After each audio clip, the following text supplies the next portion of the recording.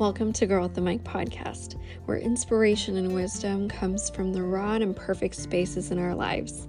Sometimes I'll speak to you directly, and others you'll sit with me and a friend as we share unfiltered stories and the wisdom that we've gained from it. Listen to recognize yourself in these stories and draw hope for your journey. Thanks for your time. I know it's precious. My name is Anne, and you're listening to Girl with the Mic.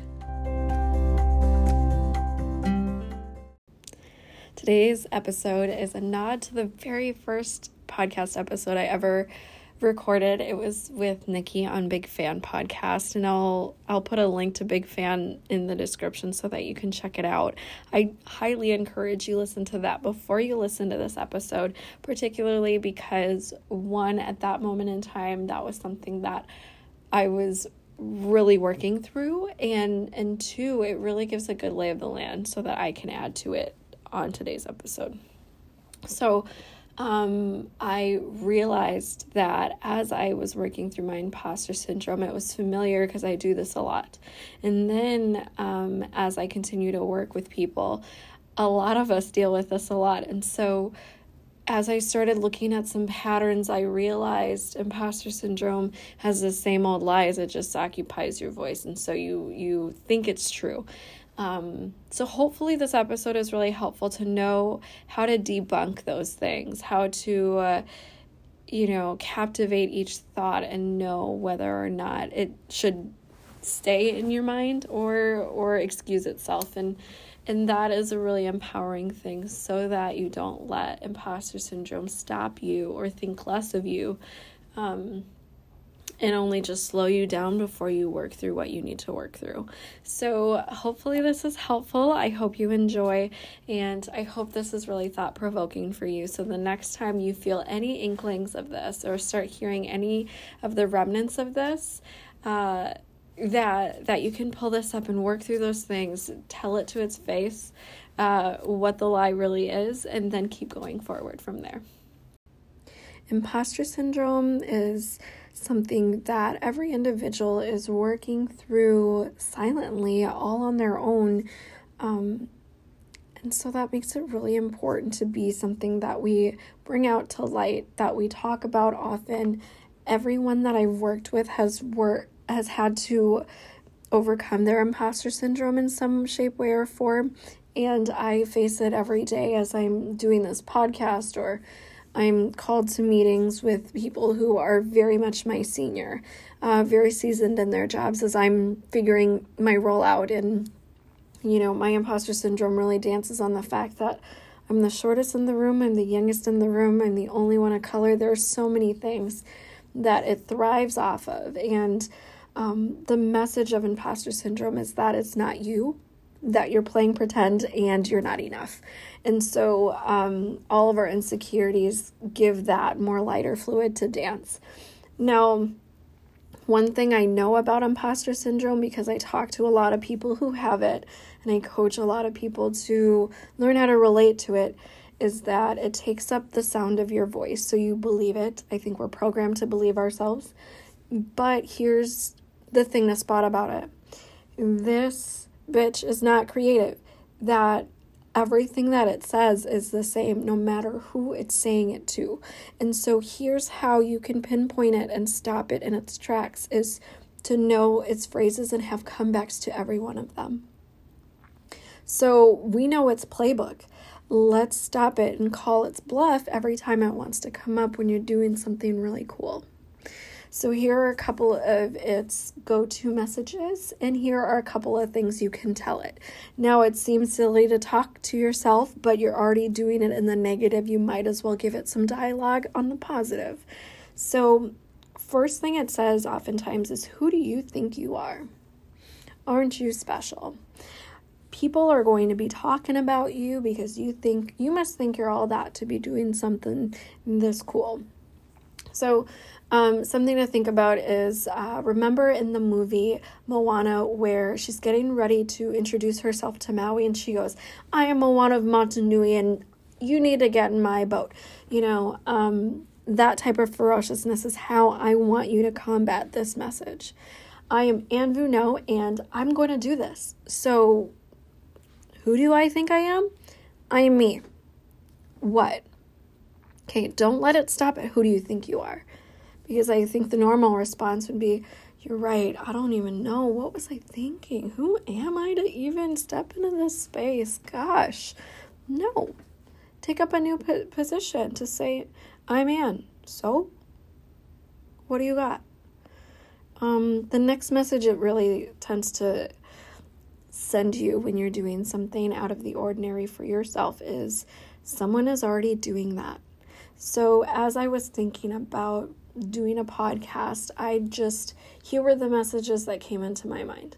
One, everyone's doing a podcast during quarantine. You one of them? Also, there's already Asian Girl Boss. Everyone's listening to them. You don't need to be doing anything. What will you offer that isn't already out there? Someone's already doing it. And that actually kept me back for a couple of months. What I realized, though, was when I move forward with that, I don't feel like it's crowded out here. I still feel like there's space for me, whereas before I started, I felt like there must not be room. So make your space. Don't wait for it to open up and then fill it. Step into it and see where you snuggle up to. See what moves aside for you. Not that anything actually moved aside, but it's not something that'll keep me from doing it anymore. And here's the thing, something Steve Harvey has said in one of his motivational talks is someone might already be doing that, but not with your specific stories, not your specific skills, and not with your specific fingerprint. So why is that an excuse to sit down? So really think about that next time your imposter syndrome wants to pull that card on you. Not me, not my specific stories, and not how I say it. And then run with that and get yourself into those spaces. And that really helps me sometimes in the tough meetings I'm in. That, someone was already doing this job before. Other people are doing this job in better ways, but no one's got my story and my insight. So yes, I'm going to say something, 1, and 2, I'm going to show up because it happens to be me right now. The other message, this is a good segue, is that you don't belong. That you're going to look around and look for information that confirms that it ain't you. This is a survival tactic so that we can self-reject and self-preserve by walking ourselves out if we don't see a spot for us there. Of course, that's our ego working. Allow yourself to belong. Give yourself that chance. You're not going to belong anywhere at the get-go. Some places you might, but there's something to be influencing the room so that you do belong. And some of us are path pavers. Those of us who do that will never feel that belonging at the get-go. We get used to the fact that you walk in, it feels icky, it feels like you're the least of them. You start to make room, but not unless you overcome that space. And so in higher ed, for someone whose parents, weren't educated with a bachelor's or a master's, it's hard for me to feel like I belong. But the system wasn't built for us. I'm here though, so I'm going to determine to belong. Because up until now, I have somehow managed that, and I'm not going to just quit it here. So think of that to yourself. I know I'm going to feel like I don't belong, but that doesn't mean I excuse myself and walk out. There are other places I do belong. And today, it's important to not feel like I belong and stay. Because they'd get too comfy if I didn't stay. The next message that can be really tough to hear that our imposter syndrome thrives off of is you are not enough. No matter what you do, no matter how many accolades, no matter how many compliments you get, you are not enough.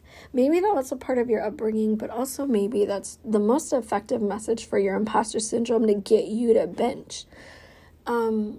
Really reinforce that by saying, I am enough. Not out of doing, but because I am. And that's a new concept for someone like me, so that may be the case for you. But when I hear that, I know the artificialness behind it, because when I truly do talk to myself, they're organic sentences that are fully formed and newly thought. When it's a replay tape of, who do you think you are? You're not enough. You don't belong. I can sense that now.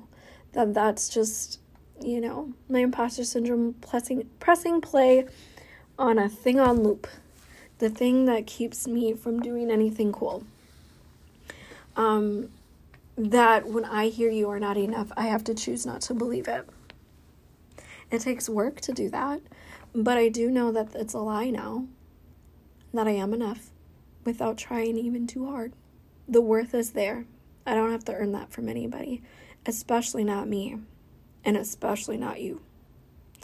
And then the last one is people are going to talk about you. They're going to criticize you. They're going to critique how you're doing. They're going to pick apart what you say. And this one is the most effective message that my imposter syndrome says. That's the loudest one for me in this podcast right now, is that I almost anticipate poor reviews, or I also anticipate, gosh, I'm exposing my heart and my closest experiences. I don't always want to let everyone into that. One, I had to tell myself I wasn't going to share anything I wasn't ready for. And two, that the ones who talk will talk. Will I let that stop me? And at what point will I call it so that it doesn't stop me anymore? Because do you want to give them that too? And so people will say bad things about you. People will discredit you up and down. They'll have so much shit to say. And I had to reach a point where that wasn't going to dictate my moves anymore. And that's hard, especially in the culture that I'm in, and especially because people like my parents have critiqued me my whole life, that I am very sensitive and it does affect me a whole lot. So that's why I put it last, because I still have to figure out what to say to myself when I have that speaking loudly. But here's the thing about that. Do the scary thing, and you got to give the mic to the people who are saying good things. There will always be both. But there will be one that you're going to turn up the volume for, and the other ones who are going to talk have always been talking and will talk in the future. Like, dial that down. You don't need that. They got to flap their lips about something, so it might as well be you, but it cannot affect you.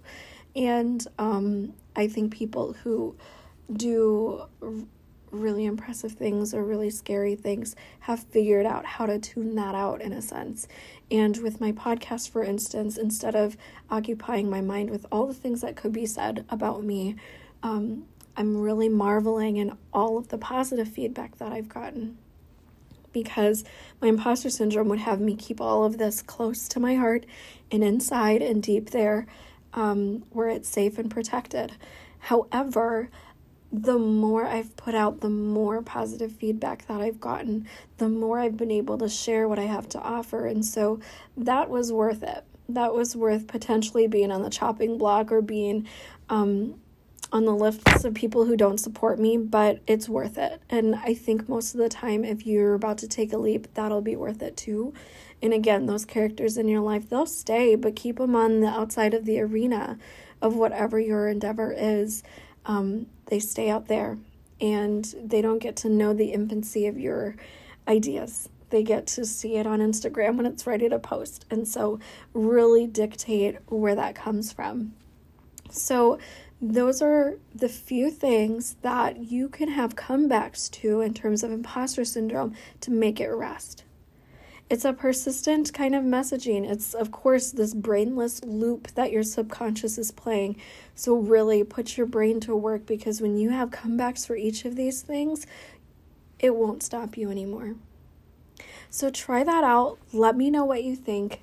Thank you so much for listening.